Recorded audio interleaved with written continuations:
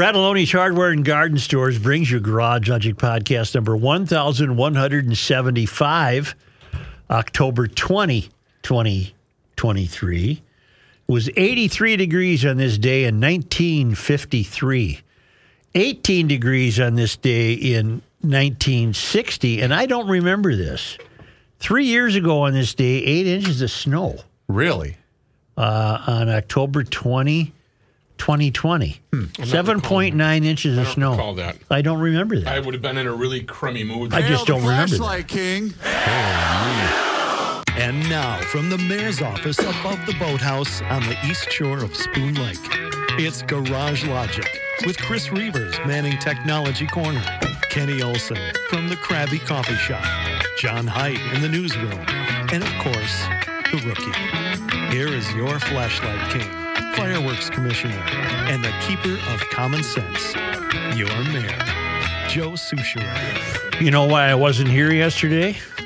Well, I attended the funeral of Garage Logic's great friend, Mr. Unbelievable. That's sad. Died at the age of 70. He was the official chief mechanic at the Garage Logic gas station, where it's gas only, no electric chargers. Right. And he has gone to join his long-departed cylinders. Wow. So I thought GLers would want to know that. Yes, Chris. That's a setback. Your guest is ready, sir. I was, before we joined the rabbi, I must say that I was sent a piece written by Rabbi Michael Barclay in California. And it was such a concise and clear history of what is known as Palestine and Israel that I thought it would be interesting to have the fellow on. And Rabbi, here you are, and thank you very much. Thank you very, very much for inviting me, and thank you for all the good work you guys are doing. Now, you are the rabbi at the temple of, pronounce it for me, Ner Simcha? Ner Simcha means the light of joy, or the candle of In joy. Westlake Village, California. I had not been aware of your writing before it was sent to me by a listener, and I enjoyed it tremendously. And the reason I asked you on is because what I read from you, I never hear, nor did I necessarily understand. And I wonder if you could recapture that for us. I can try. Yeah. I don't know that I can, but I can try. I write for PJ Media and for American Thinker and among other periodicals, and I have the synagogue here in the suburb of Los Angeles. And I think language is really important, Right. and I think honesty is extremely important in terms of how we act and what we do, and taking back language and being clear. So, I wrote this piece and have been doing a lot of talking about what's going on in Israel and Palestine and this whole world. And one of the challenges is that people have this connotation that Palestinians are victims and, Palestine has a right to land and Israel is the terms being used is Israel's an apartheid nation. Right. Just a colonization nation. Those are words from BLM. Things like that. And, I think that I just think that we need to kind of be clear. I want to be. That's what we're striving for. We need some clarity here. Yeah, I mean, look, people are people, and everyone has a right to live, and I pray that everyone enjoys peace and prosperity in their homes and in their families and their lives, and I think that's really important. I think it's also equally important to recognize that this whole Palestine and Palestinian concept is a fallacy. It's made up. It's not real. And it's a brilliant move of marketing through the Arab world over the last 60 years. Mm-hmm. And in order to do that, we need to some basic history. And for years, I was a professor at Loyola Marymount University. Right. And I'm very big on sourcing things, and anything I can say is easily checked out. And the articles that I write, I have a lot of hyperlinks and to sources and information. You are a fact-based rabbi. I'm a heart-based rabbi. Actually, right. My life is about serving God and about the belief that we should always temper our judgment with compassion, and that we really need to take care of each other as human beings. And I'm profoundly sad by this whole war and by the whole situation. And I think one of the ways that we can resolve it is to start getting honest. All right, let's get honest. There is no Palestine. All right. There has never been a Palestine. It is a made-up fiction. Let's just start with that basic major premise, and let's explain it. There is, in that part of the world, the first kingdom is the kingdom of the Hebrews. When King Saul is the king. And this is roughly 3,500 years ago, 3,200 years ago, in that period. Okay, the Hebrews come out of what at the time is called Canaan, right? And they go to Egypt, and they come out with Moses and all of that, and then they come in with Joshua, and they go back to their land. Their land is originally from Canaan. The word Hebrew actually means in Ivrit, in Ivrim, in Hebrew, it actually means those who cross over. All right. They came from one side of the river and they crossed over into the other side to Egypt, and then they came back. Okay? They come back and they have this kingdom. There's no such thing as Palestine. It doesn't exist. Okay. There's a tribe called Philistines, which are a nomadic tribe. They have nothing to do genetically, historically, linguistically, theologically, or in any other way with the modern Arab world. Okay? Yep. Absolutely nothing to do with any of that. So we have this kingdom. And the kingdom exists until the 6th century before the Common Era, when it is conquered by the Babylonians. Still no Palestine. All right. So they're not in the equation. They come back. The king of Babylon allows them to come back, and they renew their kingdom, and they're ultimately conquered by the Greeks, and they take it. So the Greeks are in charge. There's no Palestine. The Seleucid Greeks are defeated by Hashmoneans, who become a kingdom. This is in the 2nd century before the Common Era, and it's now again a Jewish kingdom led by the Maccabees. This is the whole story of Hanukkah that happens. And again, there's no Palestine. Doesn't exist. The word doesn't even exist, does it? Nope. Oh, Doesn't exist. All right. Okay? This is we're going to get to the point. This is just great marketing on the Arabs' part, and I give them credit for that. So now you have the Hashmoneans. They're defeated by the Romans. And by the way, if you ever go to Jerusalem, you can see a beautiful light show on the at the Tower of David that goes through the history of Jerusalem, of these many kingdoms we're going to talk about. So the Romans take over. No Palestine. Doesn't exist. Okay? Doesn't exist. And this goes on throughout the centuries. Different groups come in. Different groups conquer Israel. Different kingdoms conquer Israel. No Palestine. Never. Remember, Muhammad isn't even born yet All right. at this point. The first time you have even a Muslim kingdom is the Mamluks, which control the region from the 13th through 16th century. They're a nomadic tribe that end up being a kingdom. They conquer Israel. And they call it Israel. I mean, there's not other things going on. All this time it's being called Israel. Okay? Yep. And now we have the Mamluks. Ultimately, that leads to they're defeated, and ultimately we get the Ottoman Empire, which takes over the world. And again, it's called Israel. There's no Palestine. All right. In World War I, you start colloquially in the Ottoman Empire in around the mid to late 19th century, with people saying, okay, we're going to also call this Palestine as a form of degradation. But you don't have Palestine until 1922. After the British defeat the Ottoman Empire, they create a British mandate, which they call Palestine. Okay? They don't want to get too involved with Jews. They know that there's been a 2,000-year prayer for us to return to Zion, return to Israel, so they call it Palestine. What does the word mean? Where does it come from? The British actually take it from the Bibles in terms of saying, well, it's related to Philistine. All right. Okay, and it's not even spelled the same way in Hebrew. So now we have, in 1922, the first idea that the mandate, it's still not a country, still not a nation, of Palestine. And at the same time, they make deals with the different, to create the different Arab kingdoms, Jordan, Syria, Saudi Arabia, which are basically one family with different cousins, by the way, the original kings. All right. Okay. So now we have all these countries around and that they've established, and the mandate of Palestine. In 1948, UN Resolution 181 creates the nation, or accepts the nation of Israel, and they also create this idea of a Palestine as well, some part of Jordan. It's really just Jordan. Okay? Yep. Still is not Palestine. Still don't have a nation. Israel's attacked by Jordan, by Syria, by all these different countries. Israel keeps winning. And they're not only winning the wars, they're winning the war of public opinion. Now, everyone in the 50s and into the early 60s is a fan of Israel.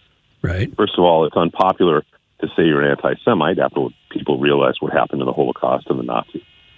So they don't want to be overt anti-Semites. And everyone loves the David fighting Goliath. Yes. So in the early 60s, the United Arab Emirates hire a public relations company out of New York. I forget all three partners' names, but one of the partners was George Anderson. It was a PR company that had been founded in 1909. They're no longer in existence. But it was a big, big New York PR company. It was Mad Men. And they say, look, the reason you're losing in the world of public opinion, in the court of public opinion, is because everyone cheers for a David over a Goliath, and you need a victim. You need to create a victim. And so in 1964, the Palestinian Liberation Organization is created. This is the first time we have this word Palestinian and Palestine. All right. Okay? Yeah. 1967, we have the Six-Day War, which in June of 67. And as in any defensive war, you keep the land that you win. That's been international law forever. And Israel keeps winning. And Israel, thank God, keeps winning. Right.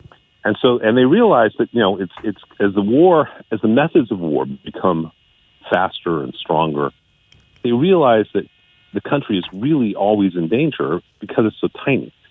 Moshe Dayan had said that before the 67 war, the 7-Day War, that he could light a cigarette on one border of Israel and get to the opposite side of the country and the cigarette would still be lit. And that's something. That's how small it was. Mm-hmm. So in 67, they keep the Golan Heights in the north. They keep the West Bank, which is Jordan, and they keep all the Sinai Peninsula. Later on, we will make a deal of land for peace with Egypt that, thank God, they have held true to, and we give back a lot of the Sinai. So we take the whole Sinai in 67. So what do we have? We end up having this territory on the eastern border of Israel, called the West Bank, populated by Jordanians. Their families, their fathers, their grandfathers, their great-grandfathers were Jordanians. In the southwest, we have an area called Gaza that is populated by Egyptians. Mm-hmm. Okay, the people were there. And they're on the western border. This creates, it really is a brilliant marketing scheme. Because now they get to say that there's a territory on the west border, there's a territory on the east border. They decide that this is all, remember, we have to have a victim. We're going to call all these people who are actually Jordanians and Egyptians, we're going to call them Palestinians, and this is Palestine. Mm. And the reason this is so brilliant, in a subtle way, is because by having a territory on the far east and a territory on the far west and saying it's one country, it puts into the consciousness of people that everything in between the river and the sea, is occupied territory. So all of Israel that becomes considered occupied territory from Palestine, because they've now said these Egyptians and Jordanians are Palestinians. This is Palestine, Gaza, and the West Bank. So you see how brilliant this really is as a marketing campaign. It's beginning to work as a marketing campaign. Well, it's been working for decades, unfortunately, because, for a number of reasons, one of which is that the goal of war, I'm giving a talk on this tonight, the goal of war in Judaism is not victory, the goal of war is peace. Right. We'll always trade land for peace.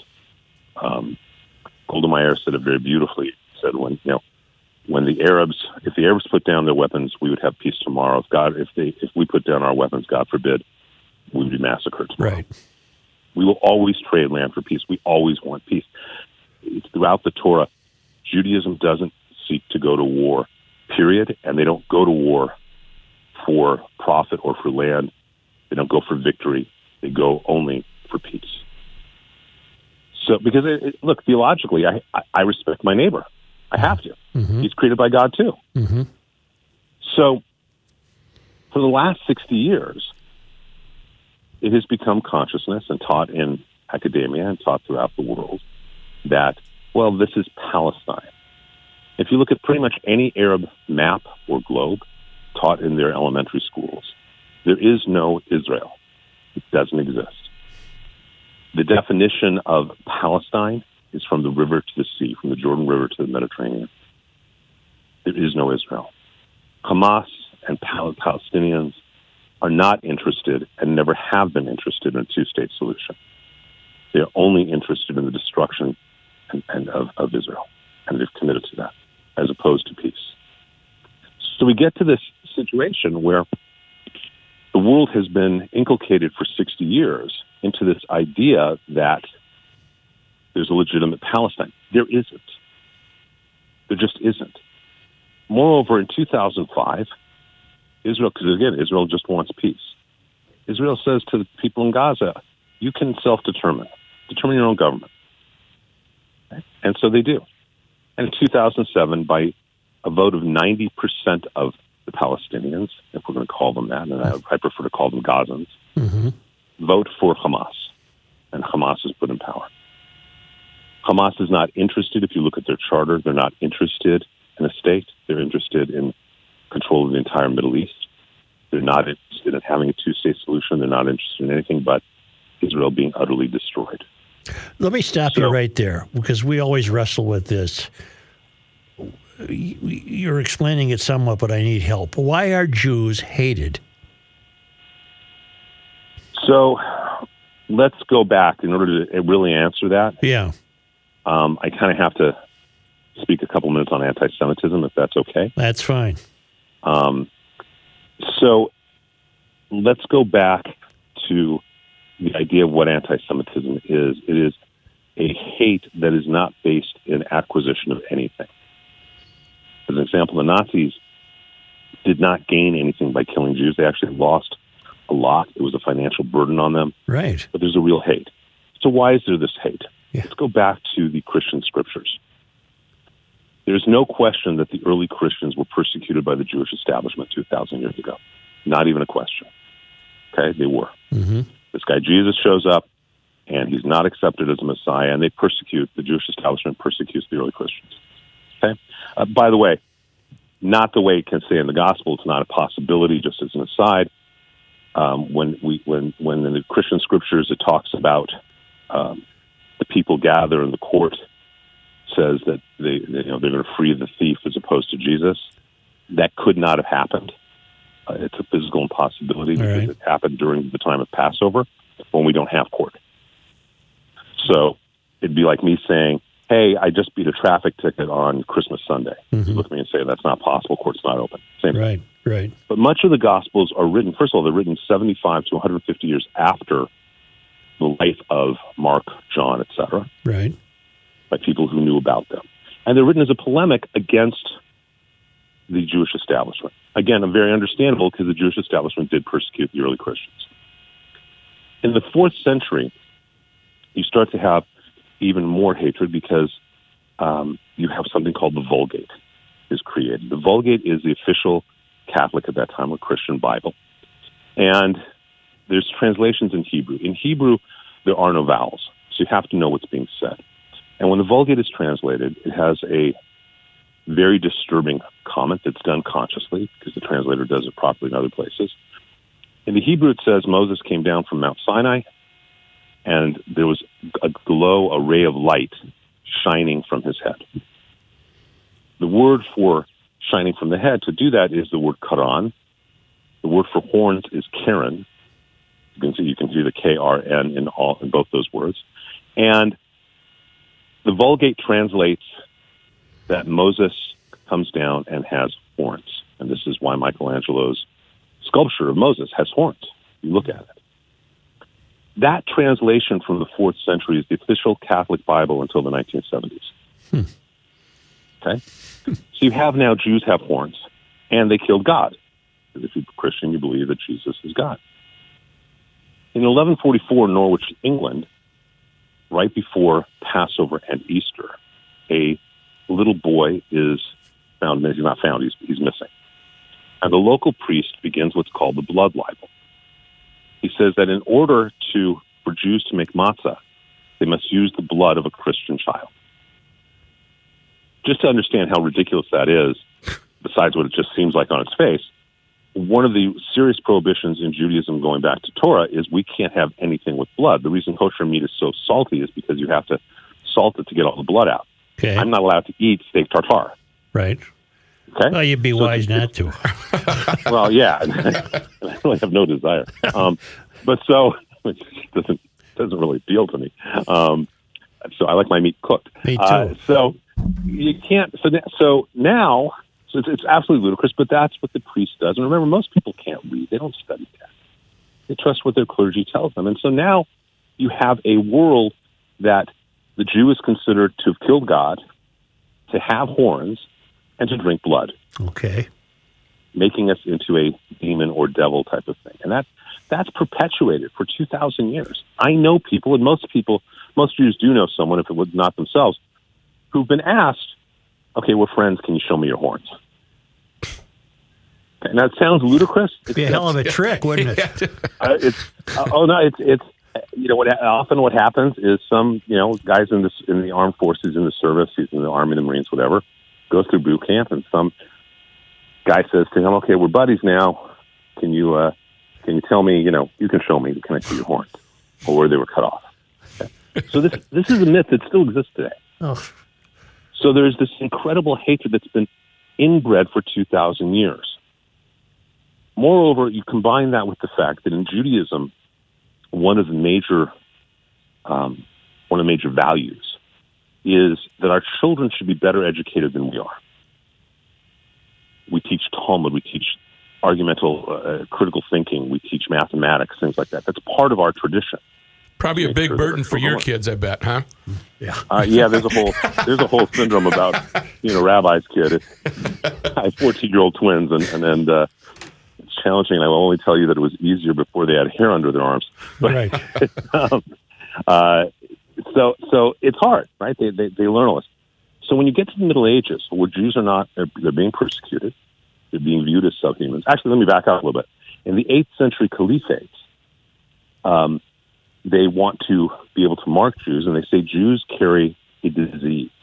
So we're going to mark them. They all have to wear a yellow star. That's where the yellow star comes from. It does not come from the Nazis.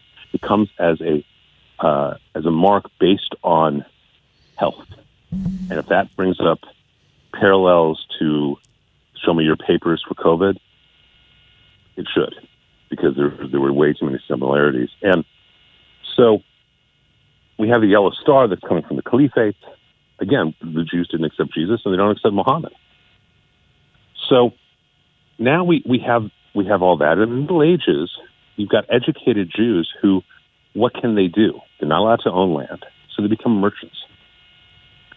And you also have these Jews, and you see it with Shakespeare, you have these Jews who become, they get involved in banking, where the nobleman doesn't know mathematics, he doesn't know language, he can't collect his taxes from his serfs. So he hires the Jew to do that. That means that the Jew is now hated by the serfs because he's collecting money from the nobleman, and he's hated by the nobleman because the nobleman figures he's cheating. Combine that along with killing God, drinking blood, having horns, and there's all this hatred towards Jews. And it goes on, and it keeps going on until we have the Holocaust. And right after the Holocaust, it's very difficult to say, okay, we still hate the Jew, because it becomes clear what Hitler did and the horrors that he did. But what happens is, by the time we get to the early 80s, late 80s, the anti-Semitism that has been inbred for 2,000 years, but can't be expressed overtly, starts being expressed as anti-Israel. Can't say I'm against Jews, but I can say against Israel, because Israel's a bully. Going back to what we just learned, they're a bully because they stole Palestine. Which doesn't exist. Which never existed. But it plays, and we never drank blood and we never had horns, but that doesn't matter. Right? Right. And we didn't kill Jesus. So, it just doesn't matter. There's a reality that what people believe is more important than the truth in terms of how they act. And so we have this situation that starts happening in the 80s and the 90s, where that inbred anti-Semitism can now be expressed as anti-Israel. Okay. Okay? Yeah. By the time you get into the 2000s, once you get to Obama's time and you start having BLM be accepted and Omar and Tlaib and these kind of people, it stops even being anti-Israel and starts becoming anti-Jew again, without any shame. Omar making the comment, it's all for them, it's all about the Benjamins, things like that. And we need to, and I bring up BLM because, there's the phrase, I got the receipts to prove it. I was writing articles 4 years ago, and you can find them on PJ Media. I was writing articles 4 years ago that no one should be supporting BLM because in their charter, in their manifesto, they call for the destruction of Israel. They're very clear about it. And yet liberal rabbi, after Jewish organization like the ADL would say, oh, no, we want to support BLM. They don't really mean that they want Israel destroyed. Well, we found out last week they showed exactly that they have always meant that. Okay. And I assume you saw the memes. If not, you can find them. But BLM Los Angeles and Chicago actually cheered on Hamas. You've got kids in San Francisco in high schools cheering on Hamas. You've got Rashid Tlaib cheering on Hamas. You've got I want to take a short break here. Can you hang with us? Absolutely. I'll do whatever you need. I really appreciate the opportunity. Because we're speaking with Rabbi Michael Barclay in Los Angeles, but I want to tell you that EcoFund has taken snow into consideration, even though it's a gorgeous day. There's 10 Yamaha snowmobiles left in stock. They've got snow plows and snow blowers. The rabbi doesn't have to worry about that where he lives. Steel, universal plows, ATVs, side-by-sides, two-stage snow throwers. I didn't know EcoFund went this heavily into winter, but they do. These are fuel-injected side-by-sides. They're amazing, all kinds of the equipment for outdoors in the winter. And right now, for pickup and delivery, they'll pick up your scooter and take it in and store it for the winter and tend the battery and do a tune-up. And just great people. It's EcoFund Motorsports in Forest Lake. It's on 97, immediately west of 35, and in Burnsville on the Service Road of Life near County Road 42. All right, Rabbi, thank you for that. Thank you for that. Can I get one of those Yamahas? Are they going to be useful? You need that like a hole in the head. Tell me what happened last Saturday. You mean October 7th? Yeah. Let's go through a little bit more. In the last 9 months, Israel has given more aid to Gaza and loosened up more things in Gaza than in the last 3 years combined. And just to give an idea of how much Israel wants these people to be peaceful and prosperous, I don't know if it's still true, but I know for many years the best-selling beer in the IDF was a Palestinian beer because they recognized that if people are making money, they don't want to go be homicide bombers. So they open this up. And if I start to lose, I'm going to ask your apologies, for your forgiveness. On October 7th, they come out of Hamas. Hamas attacks Israel. And they attack it. They don't attack Israel as a nation. They consciously go out to find the weakest civilians they can with one intention, to rape, so that they're dirty, murder, and kidnap every civilian they can. Children and women, and they paraglide into a dance party, a rave, where they kidnap and kill. There's a video that you can find on YouTube. It's also on my Twitter feed of Noah Ben Artzi, who was one of the people who survived that attack at that dance party. They kill someone and then rape his girlfriend on his dead corpse. They go and kidnap children and babies and old people, and they go out with one specific intention, which is to attack the weak and kill them, take them hostage. This is crazier than they've ever acted, is it not? So, look, I live from the place of theology, my faith and our text. This is where I go to for my answers.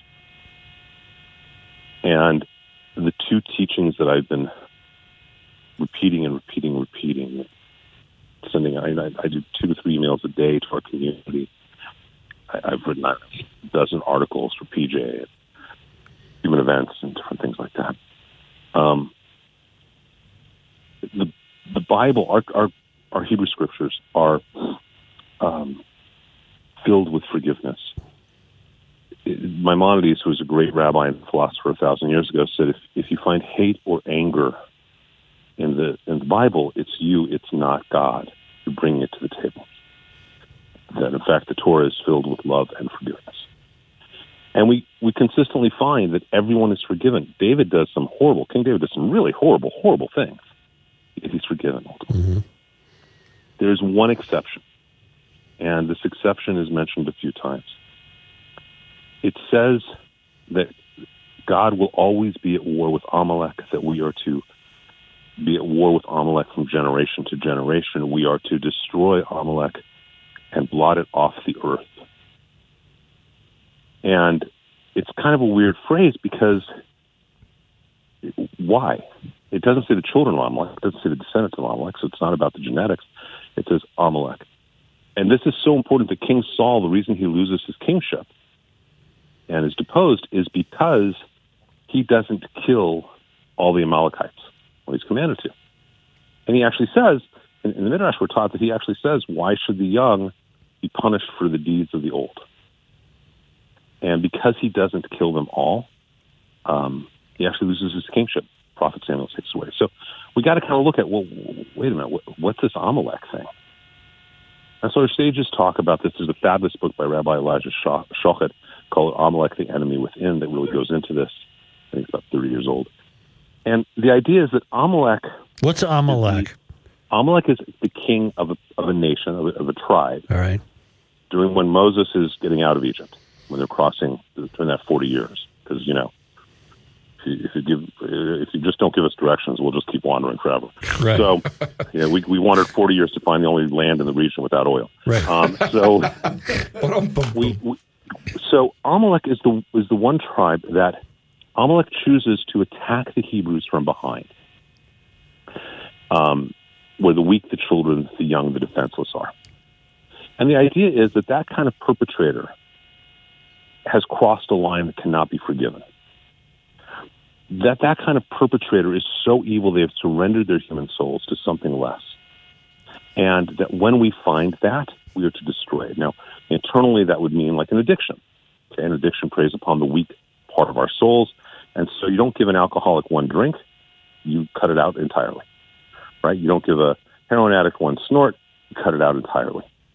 Externally, occasionally, sadly, there are people, there are cultures, there are organizations that are modern Amaleks, where it's not as an act of war that innocent civilians get killed, but actually their intent is to attack first, like Amalek in biblical times, the weak, the defenseless, the children. And that's what happened. If you had asked me a month ago what should be done with Hamas, I would say to you that we should do everything we can to arrange peace, to figure out a peace that can work. What do you say today?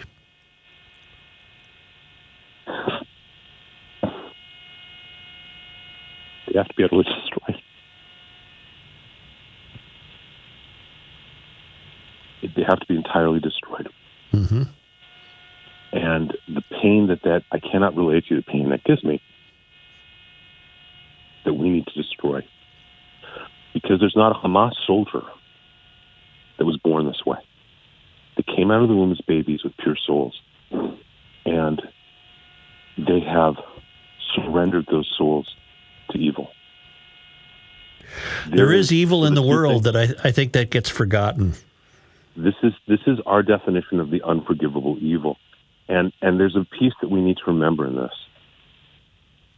There's a midrash, over 2,000-year-old teaching, that says that when the Hebrews were getting out of Egypt and Pharaoh's soldiers were drowned in the Sea of Reeds, that the angels started to rejoice, and God, through his tears, stopped them and said, the work of my hands is being destroyed and you want to sing hymns? And teaching us is we cannot let hate or anger enter our hearts. We cannot take any joy in this. Because if we do, we've lost a bigger war, which is the war for our own souls. We've become nothing better than them. And it is a profound and deep pain that we have to kill these guys. Yep. And there is no joy in that. And there's no joy. As you look out over the coming weeks, what do you see? I see Israel that is unified. I see Israel that is very concerned about the world because, it's a very tiny country. It's a very tiny armed forces. And when you have too many fronts, it becomes more and more difficult. Look, we could end this war in 2 weeks without one Israeli casualty. Okay? Yep. Let's be clear. We could carpet bomb Gaza. And Hamas would be gone. Right. We could cut off all water, food, electricity, and supplies to Gaza. 2 weeks, done. Instead, because of our commitment to ethical behavior, our commitment to life, and that we go in, and it takes 5 Israeli soldiers to clear one house. It takes a platoon to clear a building. Mm-hmm. We put our lives on the line to save civilians who are being used as shields by Hamas. It's a great statement, and it's a profoundly sad one, that Israel uses the IDF to protect its civilians. Hamas uses its civilians to protect Hamas. And they're comfortable with that because they don't care. It makes no difference. And it is, instead of doing this the easy way and saving Israeli lives, Israel and Judaism value all lives. And so we don't do that. We don't go in and do what most nations would do, which is just carpet bomb it, get done. Be done with it and not risk any of our people. Instead, every Israeli soldier is at risk going in and trying to save people that they don't know and that want them dead. Right. And so, I hope this will be over sooner than later. I'm concerned. I don't think it will be, because we're going to go in and try and do this and save every single life. In Judaism, we believe that to save a life is the greatest thing you can do, because you're saving a world, because you're saving all of the descendants of that life as well. And so the IDF will go in and they will risk their lives every moment to save the lives of people who want them dead. And hopefully it'll be relatively quick. One of my big concerns is what is going on in the world outside of that region.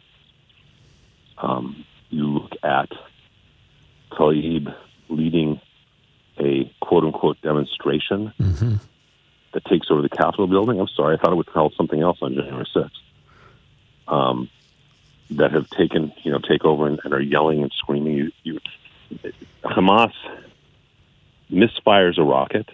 There is absolute proof. Even Ilhan Omar admits that it was Hamas that fired the rocket. Even she came out, I think, last night and admitted that.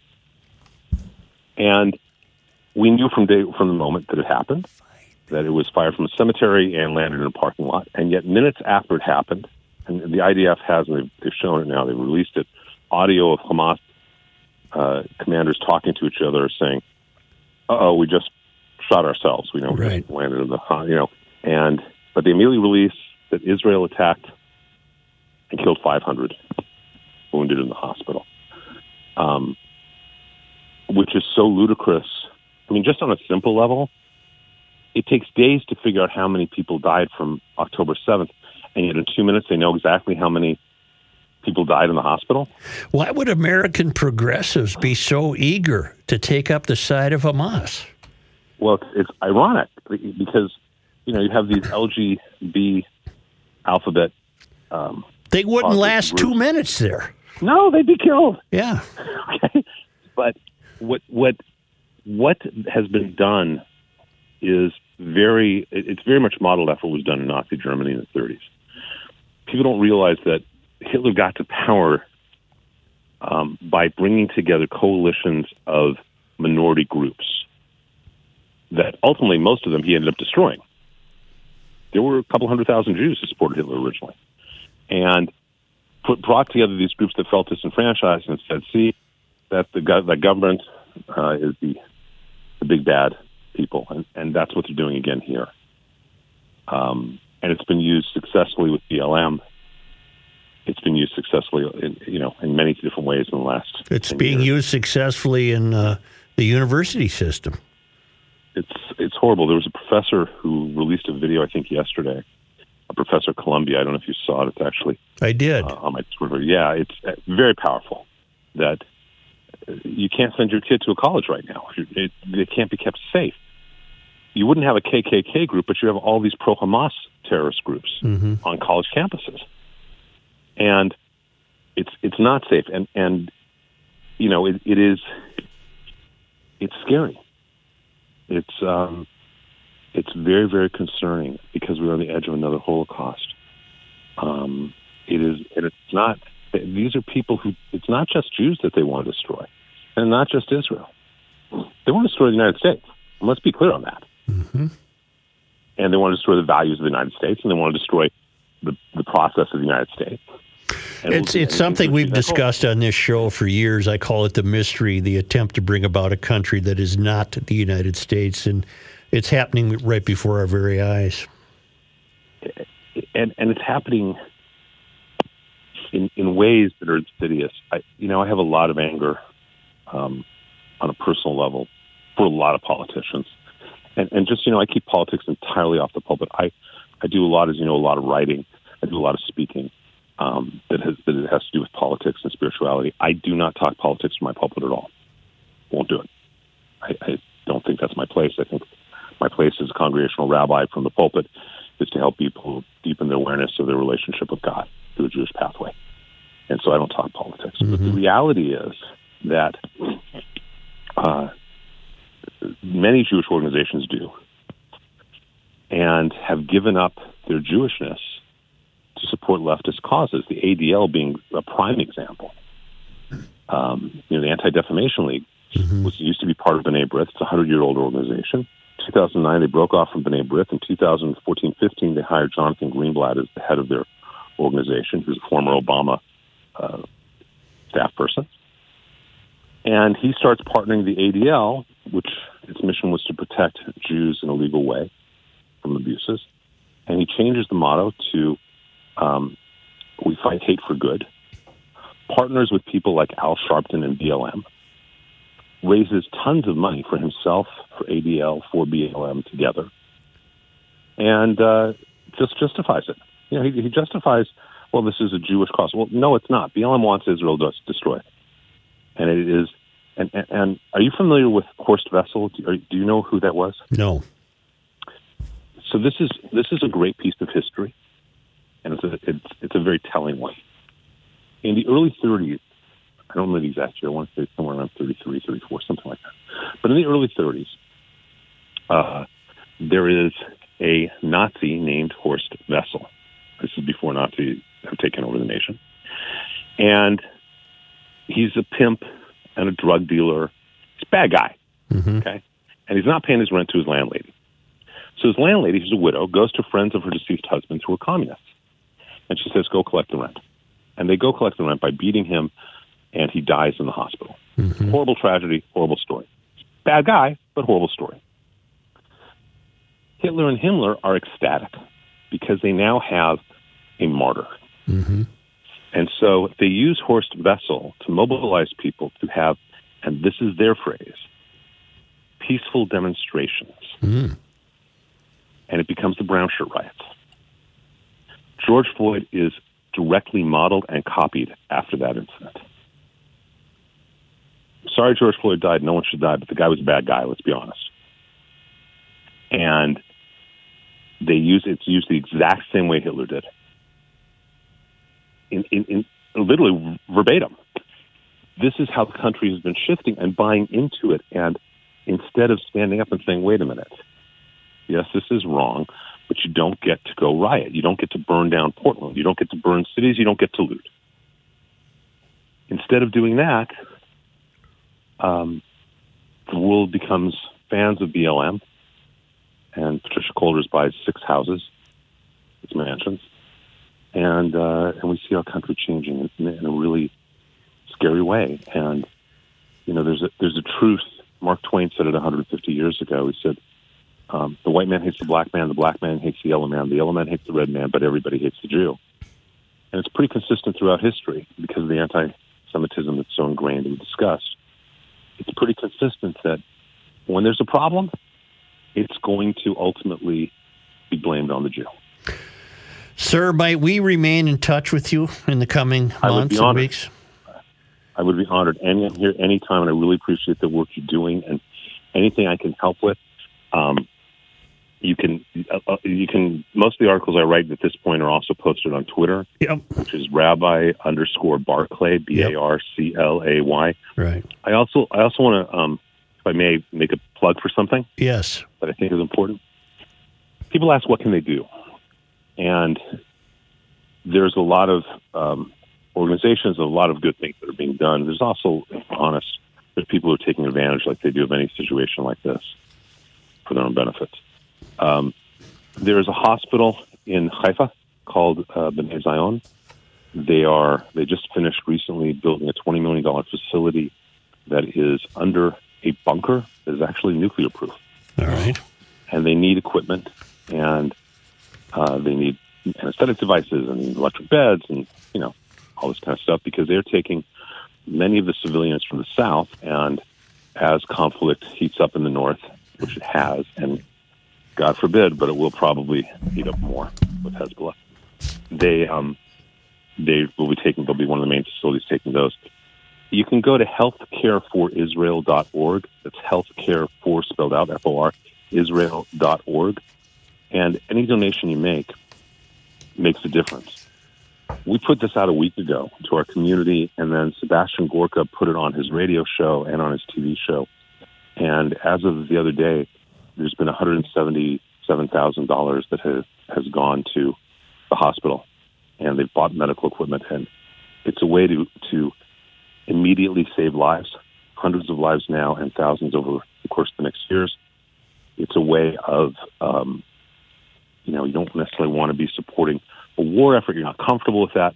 This is supporting healing. So I really want to recommend people go to healthcareforisrael.org. They can find what I'm writing and find what I'm doing on Twitter as Rabbi_Barclay, Barclay. And I'm here for anything you guys need. I really appreciate the good work you're doing. I really, really do. We'll be in touch. Thank you, Rabbi. Thank you, Rabbi. And I'll make all of that available at the Garage Logic show page for today. All right, Rabbi. I got a guy who works with us. Okay. He's a little bit of a loose cannon, and he has to tell you something. I just want to give you, I'm sure you have the crowd whenever you're speaking, but if you're going to, if you want to loosen up the crowd a little bit. I bet he knows this, by the way. Bar or bat mitzvah? Yeah. What kind of, you mentioned beer earlier, what kind of beer did they drink in the Holy Land way back? What kind? Hebrew. Okay, now I have to leave you with one other story. Okay, wait, one more. What did the fat people drink? What do they think? Israel Light. See, all right. I'm sorry, I warned you, sir. I warned you. The relationship is now soured, rookie. Yes. Here's your story that you can share with everyone when they really want to understand Palestine. All right. Okay? Yep. The United Nations ambassador, the Israeli ambassador to the United Nations, is about to give a speech, and he says, before I give my speech, I would like to tell a story. Because thousands of years ago, Moses came into the Holy Land, and he bathed in the Jordan. And when he got out of the bath, out of the Jordan, his clothes had been stolen by a Palestinian. Oh. Immediately, the Palestinian ambassador jumps up and says, that's absurd. It's a blatant lie. We were not even in the area in that time. And the Israeli ambassador goes, great, now that we've established that, I'd like to give my speech.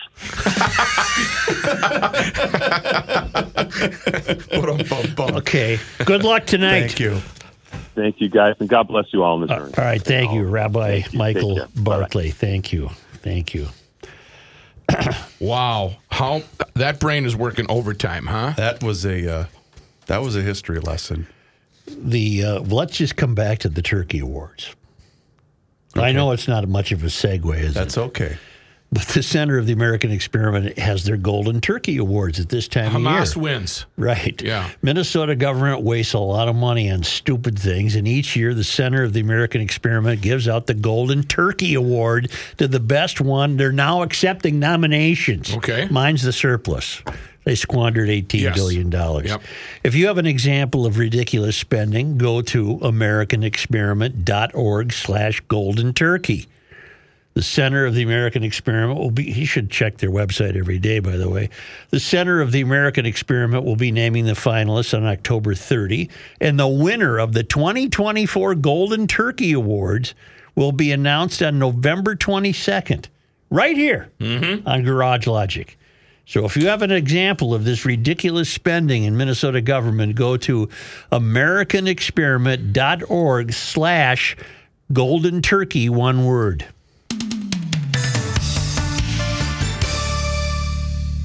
EscapeWithUsVacations.com. What a treasure of a website. Folks, if you are going to plan a trip, I suggest you don't use me as a spokesman. If you are planning a trip, any type of vacation, use a travel agent. Specifically, use Teresa or Maria over at Escape With Us Vacations. Maria's off to Greece right now. They go everywhere. And you know what? They're taking a wonderful group to Croatia. EscapeWithUsVacations.com. I just had a couple people email me. A lot of people like to email me. And you can get all the information at EscapeWithUsVacations.com. They just emailed and said, is there still room on that second boat? Yes, there is, but they're filling up. This is next year in July. This ain't a canoe either, is it? A lot of people like the canoe. This is a real boat. This is a real boat. 18 staterooms, and the other one is 15. So get the pricing, get the lineup, get all of the dope at EscapeWithUsVacations.com. Teresa and Maria have been on this trip before, so they know exactly what to do and, more importantly, what not to do, so they're not wasting your time. EscapeWithUsVacations.com. Next year, an 8-day cruise from Split to Dubrovnik, July of 2024. EscapeWithUsVacations.com now. Twisted her up. What are you trying to hear the song? Yeah. I think you're going to do something. After Patrick's. The Earth is not your mother. Jesus. The Joe Souchere Show. What? Yes, sir. Hey, Pat. You know he was in a hurry when he's already twisted his shoes up.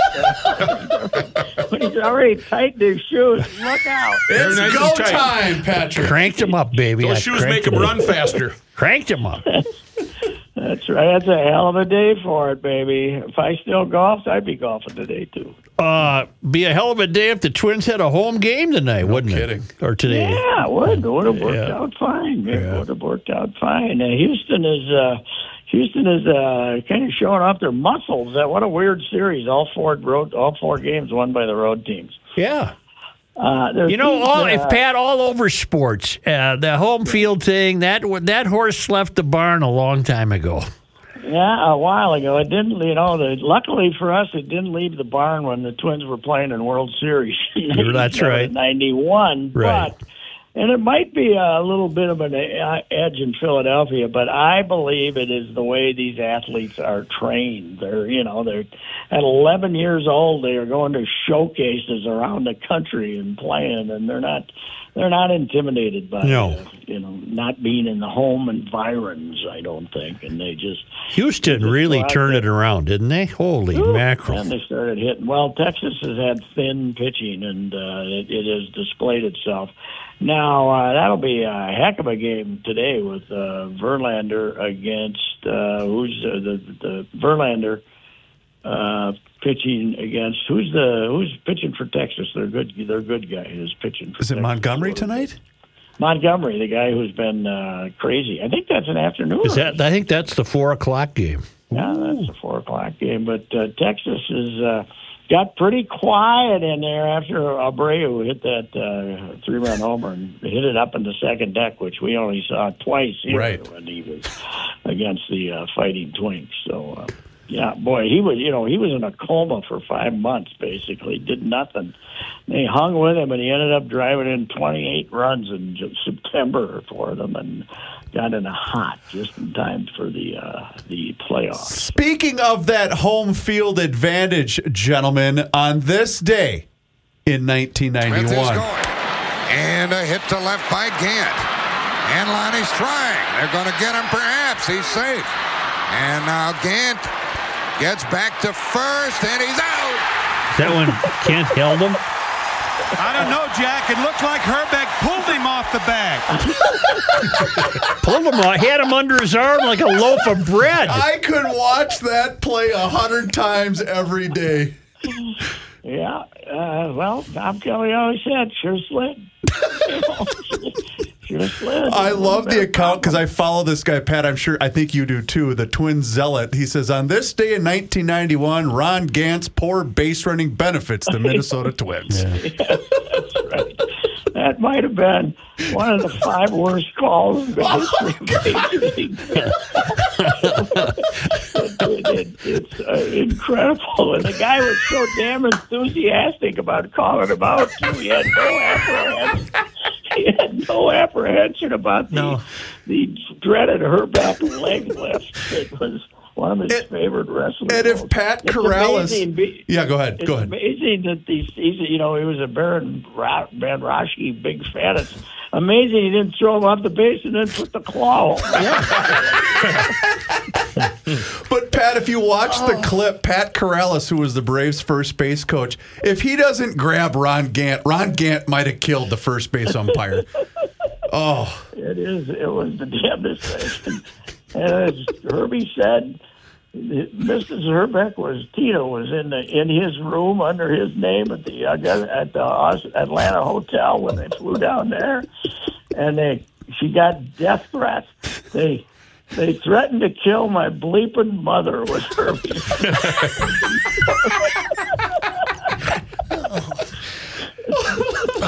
Can I turn to ice hockey for a moment? Yeah. I know it's only game 5, but a 7-3 shellacking at home by the King is unnerving. I'm wondering, they cannot be bringing the Flower back to back. If you get a good game out of Flower, celebrate it, and then play the other guy for the next 2 games. This has got to be a season when the Goosty plays 55 games and the other guy plays 25 games or something like that. So the Flower should just get broken out once in a while. But everybody thinks that they're trying to get him 6 wins so he can become second all time. Well, that's his problem, not yours. You got to, Well, if he plays 25 games, he'll get 6 wins. Yeah, that's right. That's what I'm saying, too. Yeah. It's like they're in a hurry to get him for him. Yeah, let's not worry about it. Yeah. He played well in Montreal. Why bring him back? I don't. Here, I thought we were going to get the Patrick Royce advice of got to tighten her up on your own end. No, it's unnerving to lose to the King. There were 2 empties there at the end. Yeah. Emerson, but Emerson was very upset about the goal that he thought was kicked in. Right. That was the diatribe after the game. Everyone who was at the game and witnessed it said Flower should have caught it should have stopped it either way, whether it was kicked or shot or what it came off a stick or whatever it was. He was not good. He looked 39 years old, I guess, last night. Gophers at Iowa. You predict I don't know what you predict, but it's unusual. I predict the Gophers 5-3 win. Yeah, 5-3. The over and under, which started at historically low 32.5, this morning was at 30.5. Oh, my. People are betting the under when the over and under is 32.5. I don't know if they're doing it to be funny, but the over and under, lowest ever since they started keeping track in '86 or something like that in Division I football.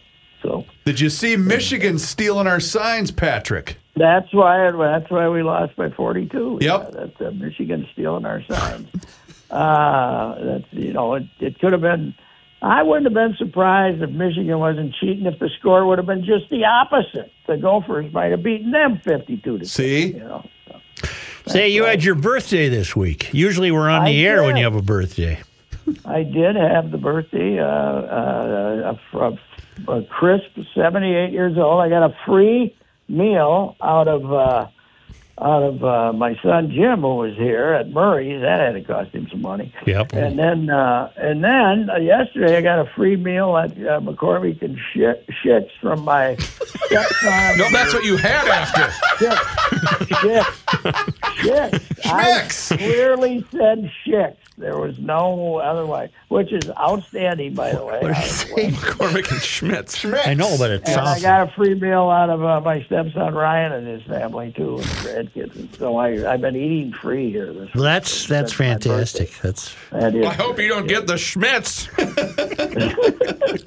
Hey, the Atlantic. Ricky, at these times when you're this age, you hope to get the The Atlantic Journal did the countdown of the top 12 villains in Atlanta sports history. Yes. Herbeck came in at number 5. Wow. Really? Yes. Yes. Who was number one? I don't have the list. Later. That's pretty good. 32 years later. That's pretty They good. call it the infamous T-Rex tug. Yep. And how do you like the Vikings' chances Monday? Nope. Well, it depends. If the left tackle, who's great, and the 2 running backs don't play, I like the Vikes. Okay. If they have their full squad, then I don't like the Vikes. The Vikes, it's amazing. We complain about the offensive line, and this Darisaw and O'Neal are now rated as the best pair of tackles in the league. So, San Francisco's got a tremendous defense. So that could be a low-scoring game, too, if they don't have their offensive weapons. Because I know we have some Iowa State fans out there, but this quarterback, vastly overrated. He had a miraculous season last year after he became the starter, Brock Purdy. But he is very limited athletically, and he looked terrible Sunday. So May I any kind of pressure on him. May I put in another word for my insistence that the NFL teams have too many coaches? Most current example would be what last night wasn't there? I didn't watch the game, but wasn't there some screw up in the New Orleans Jacksonville game? In what sense? Missed a play on 4th down or some stupid thing, but I imagine 20 coaches yelling at the quarterback. Yeah, and not enough. Yeah, we've had a few of those this year. Okay, but how about the Giants at Buffalo? Wasn't that Monday night? Sunday night. Sunday night. Complete folly of clock management. 4th and goal. They ran out of time, and I'm convinced 15 of the 22 coaches were yelling something in the guy's ear. Yep. There's too many coaches. Here's what happened. Tyrod Taylor was giving a play, which is generally an option play, but he was supposed to throw it, right? Yeah. Supposedly. And he decided to go to the run option, and the guy got stopped at the half-yard line, and the clock ran out. And the chubby coach, whatever his name is, Brian Daboll. Daboll. he was reaming the offensive coordinator as they left the field. He was screaming. I saw it. I'm telling you, there's too many coaches. Too many coaches. But why get fancy if you're going to, hey, Tyrod, you're an athlete.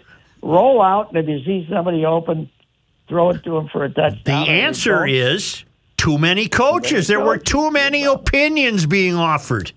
That's right. They're done. That's it. They're killing themselves. It's ridiculous. Hey, I got an idea. Yeah. Let's go to the 25-second clock instead of the 40-second clock, and don't let these yahoos spend so much time trying to figure out what the next play is going to be. Just go. All right. Go. I'll talk to you Monday. That'll be outstanding. We'll preview the game with the 49ers. I hope you down. I hope you get a nice belated birthday meal. Yeah. He just told you we had two. He's got room for more. I've been doing okay. All right. All right, See thank you you. later. Thank you. That was Say- McCormick and Schmick's Right. is the name of that restaurant. Right. Mueller Memorial is a family-owned They've been serving families for more than 75 years with 3 generations. I've known these people all my life. I know Scott Mueller very well. He's a friend of mine. I don't like when he takes my pulse, when he shakes my hand. But he's going to make that. He's going to make your ceremony as light as that. He knows how to. What's the word I want, Rook? He knows how to. He knows how to ease the burden of the moment, and he's going to turn what's a somber occasion. It can remain somber, but it will be a celebration of a life well lived. I'm getting emails from people who have experienced the care they've had with Mueller Memorial, and it's absolutely fantastic. They have a bar if you need it at the White Bear location. Nothing wrong with going out with an old-fashioned, you know what I'm saying? My mother made it to 92 smoking and drinking old-fashions. How do you like that? So they had the old-fashioned bar. Glad I don't smoke, but I'm on my way. That's right. As I say, I've known the Muellers for years. They've helped me take care of both my parents. They'll help you take care of yours. They take care of the difficult details so you can spend time with your family. Get a hold of them at MuellerMemorial.com.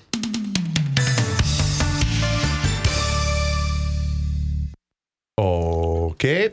Moses said, I've got a new hearing aid. No. Here's a man who spends hours in hardware stores sifting through the nuts and bolts of life. What kind is it? Joe Souchere. About 2:30. Hofferman Water is an independent water treatment dealer, and they've been somewhat proud sponsors of the Garage Logic podcast. They regret this moment. A number of years now. And you know what they do? They offer sales, service, and rental options for Connecticut water treatment systems. And that's the best of the business. The top of the line, the best of the best, where you can brew Hebrew Light at home. Please. They have a number of systems to take care of you and your family's water needs, water softeners, iron rust and odor filtration systems, and of course, drinking water systems. Here's the first step. Get on the schedule and have someone come out for that free water analysis today. 952-894-4040 is the phone number. You can also visit their website, which is HoffermanWater.com. You get on that schedule, have somebody come out and check that water inside of your home. It's made an amazing difference in the quality of my water inside my home, and I know they'll do good for you too. Hofferman Water has been proudly serving the state of Minnesota for over 50 years. Please tell them you heard about them here on the Garage Logic podcast. I do not want to wait until next week to play this. I've enjoyed it so much. I want you to hear it. The conservative political leader in Canada is a guy named Pierre Poilievre. And I looked him up. Interesting guy. He's in his 40s, married, 2 kids. He is the leader of the Conservative Party of Canada, and he is leading the opposition to Trudeau. And he's, I can find nothing in his background to suggest anything except competence. It's a long biography of him, but you can read it yourself. It's Pierre Poilievre, Poil. Poil. IE. Okay. Say that for me. Turn it over for me. Pierre. It's VRE, right? Pierre Poilievre. And he was born in, I think, Calgary. And he's had a number of jobs. He's not a careerist, although he's been in politics for some time. And he's running against Trudeau. And he encountered an interview with a fellow named Don Urquhart, who is the editor of the Times Chronicle in Canada. And the Times Chronicle is? It's a publication. It looks like it's a daily publication. I couldn't find where it appears in print, but it's got a very prominent website. And this has gone viral, as they say, in the world of instantaneous media, which should tell you something, that something this refreshing is being treated by news gathering institution as appalling. It's being offered. Most news sites are offering it as, how dare this apple munching conservative leader treat this liberal reporter like this. That's kind of the taste I'm getting from it. But it's also gone viral with people praising it. It's also being celebrated. Yeah, too. celebrating it. But so here's this. Here's Pierre Poilievre. I don't know where he was, Winnipeg or something. He's in British Columbia. He was in British Columbia, and this, and like all politicians do, he's at an orchard or something. He's having an apple, and this guy named Don Urquhart tries to do the gotcha moment. It's Penticton, British Columbia, and while interviewing, Urquhart confronted the conservative leader on people's impressions that he is a populist who plays on people's emotions, much like former President Donald Trump did in the U.S. And I want you to see how Poilievre handles this failed academy fruitcake interviewing him. On the topic, I mean, in terms of your sort of strategy currently, you're obviously taking the populist pathway. What does that mean? Well, appealing to people's more emotional levels, I would guess. I mean, certainly you tap very strong ideological language quite frequently. Like what? Left wing, this and that, right wing. I mean, it's that type of ideological spectrum. I never really talk about left or right. Anyways, I don't really believe in that. Okay. A lot of people would say that you're simply taking a page out of the Donald Trump book. Like which people would say that? Well, I'm sure a great many Canadians, but... Like who? I don't know who, but... Well, you're the one who asked the question, so you must know somebody. Okay. I'm sure there's some out there, but anyways, the point of this question is, I mean, why should Canadians trust you with their vote, given... not just the sort of ideological inclination in terms of taking the page out of Donald Trump's book, but what are you also talking about? What page? What page? Can you give me a page? Give me the page.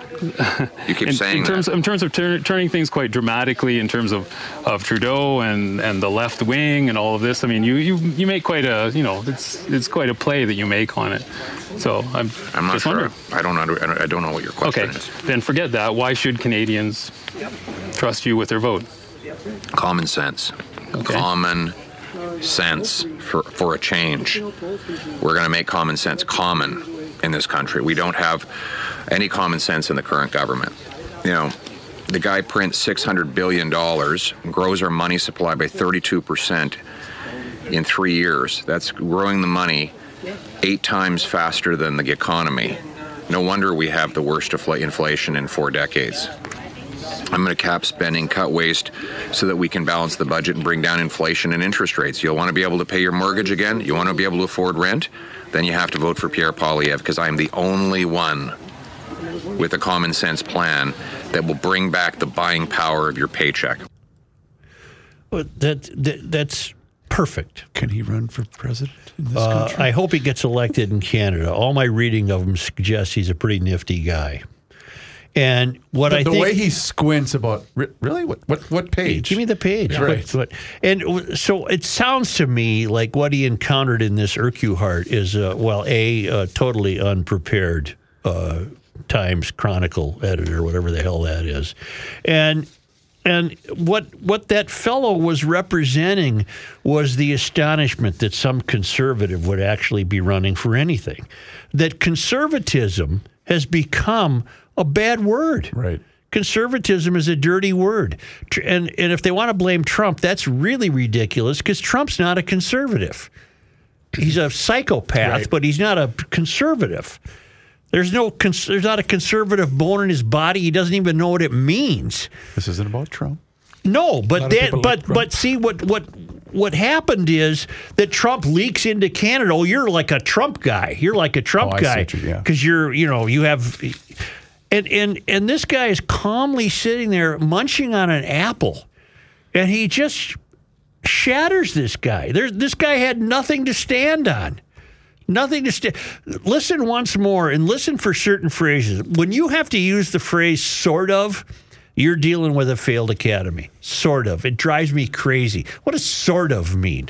But listen to that. You'll hear it on every CNN commentator uses the term sort of. Listen to this again. This is a newspaper editor in Canada talking to the conservative leading opposition to Justin Trudeau. On the topic, I mean, in terms of your sort of strategy currently, you're obviously taking the populist pathway. What does that mean? Well, appealing to people's more emotional levels, I would guess. I mean, certainly you tap very strong ideological language quite frequently. Like what? Left wing, this and that, right wing. I mean, it's that type of ideological thing. I never really talk about left or right. Anyways, I don't really believe in that. Okay.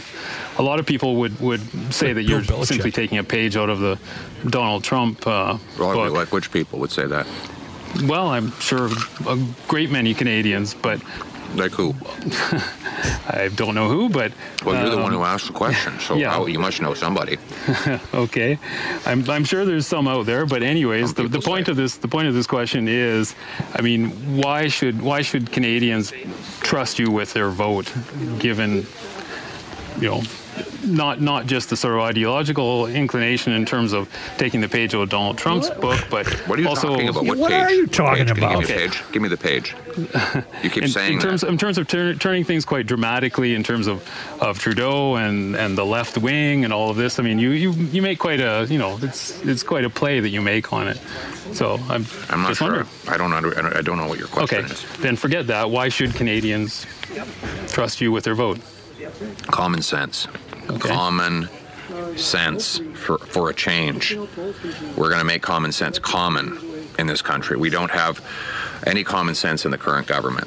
The guy prints $600 billion, grows our money supply by 32% in 3 years. That's growing the money 8 times faster than the economy. No wonder we have the worst inflation in 4 decades. I'm going to cap spending, cut waste, so that we can balance the budget and bring down inflation and interest rates. You'll want to be able to pay your mortgage again? You want to be able to afford rent? Then you have to vote for Pierre Poilievre, because I'm the only one with a common sense plan that will bring back the buying power of your paycheck. I hope a lot of people see that. A lot of people. A lot of people like to see it. And I hope this guy wins. Based on just that, I hope he wins. Well, how can any Canadian, any sound-minded Canadian, after what they've experienced the last 5 years, how can they possibly cast a vote for Trudeau? It's already got 2.5 million views on Twitter. It's way more than that currently. Because that story is, I think, from yesterday.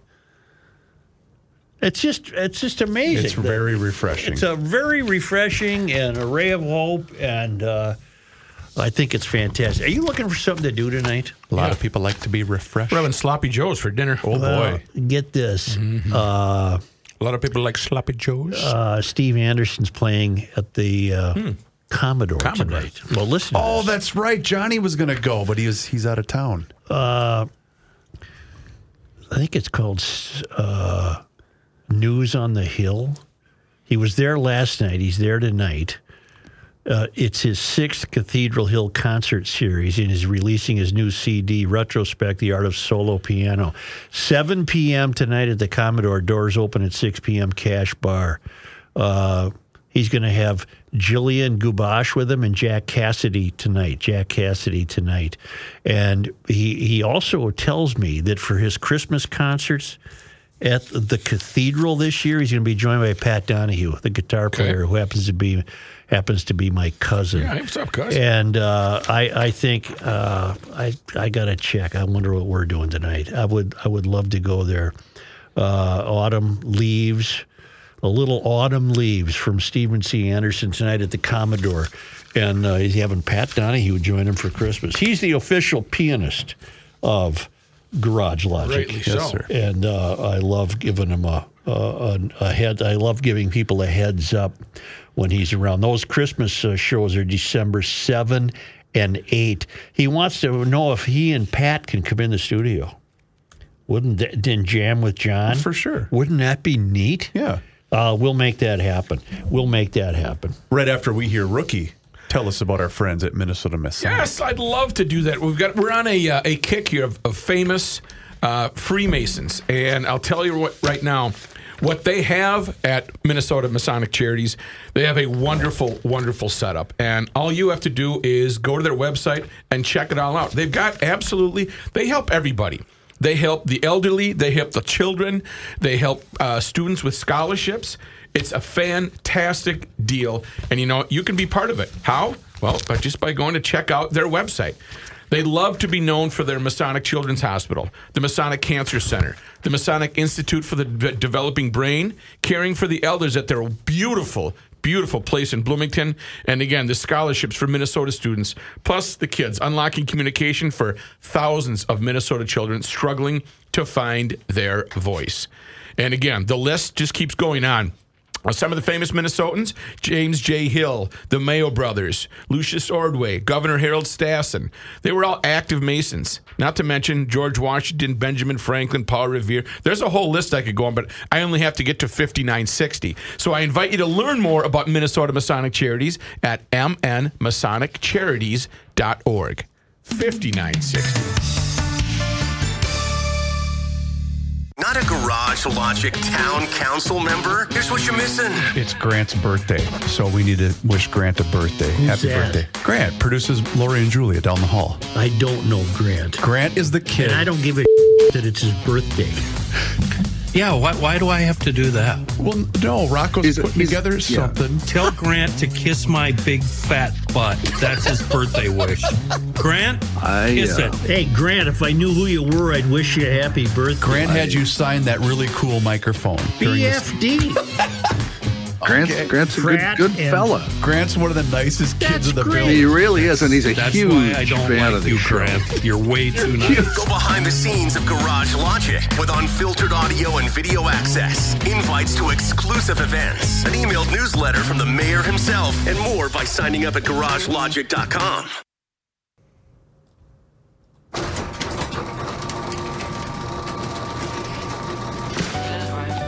Finally, thank God today is Friday. TGTI Friday.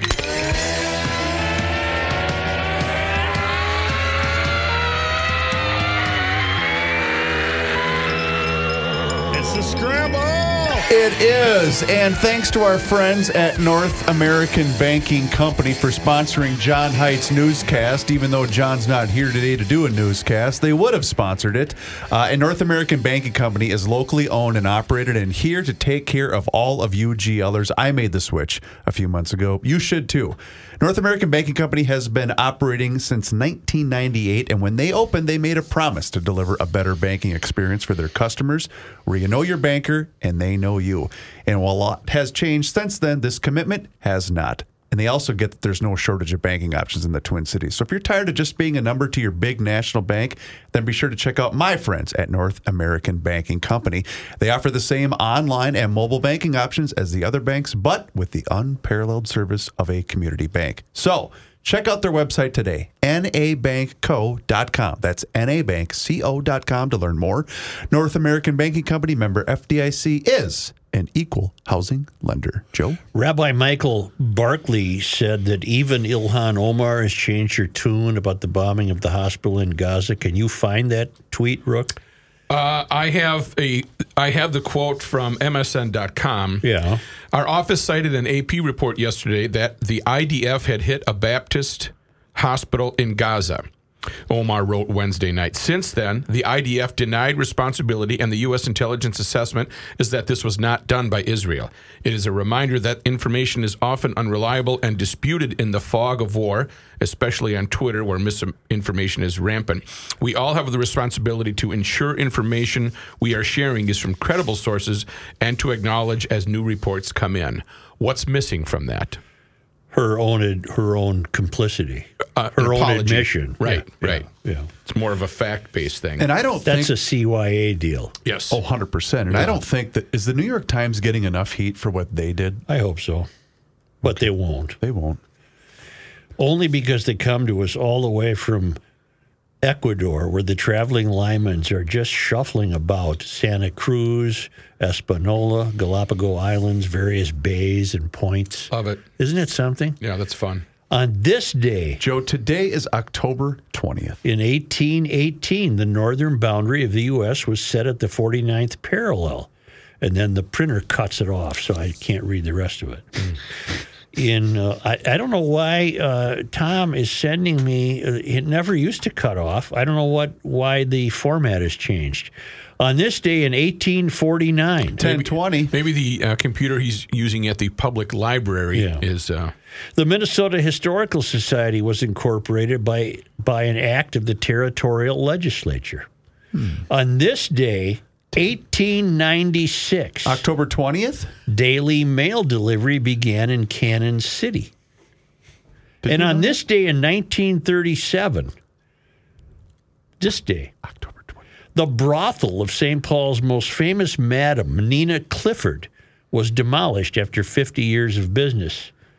Wow. Did you know that? No, I didn't know that. Wait, we had a most famous? Oh, so yeah. there's like a power rankings What was of the one where madams? they moved the house? Well, this was. Armstrong? I thought this one was connected to the Minnesota Club, and you took a tunnel to get to it. And Secret knock? Yeah, secret deal. In the movie, I'm sorry, on this day. He says it as if. Oh, yeah. Yeah, that's what it is. Yeah, you know. You going to the tunnel? Oh, Yep. yeah. Yep. Did I say, oh, yeah? Oh, yeah. Oh, yeah. Do it well, kids. Yeah. You just know you had to take a left. Till they took her down. When you see the light, you got to go left. Mm-hmm. On this day, October 20th. in 1995, the movie Mallrats opened. It was filmed in Eden Prairie, and it developed a cult following. What was his name? Kevin somebody. The printer cut Kevin that Smith. off. Cut that off there. That's a great movie. On I this love day in Mallrats. history. I don't know that I've seen it. Oh, yeah. Thank you, GLers. Always be aware of your surroundings. And part of your surroundings should be Garage Logic on YouTube. You can subscribe for free. And I did see that many of you did subscribe for free and are poking around at some of the videos we have. Great material. And it, again, it's just sitting there for you at YouTube. Subscribe to Garage Logic. You can also subscribe to the Town Council, Garage Logic Town Council. That's when you're privy to what we do prior to the show, during the breaks, and post-show. It only costs $10 a month or $100 for the entire year, and you're entertained. It's very cheap entertainment. Check it out at garagelogic.com. Or you can submit your jokes for the next appearance of the rabbi. Yes, we like Catholic jokes, Jewish jokes, all jokes. This is no joke. We got some garb for you at garagelogic.com, and it's for sale right now. Thank you for that, John.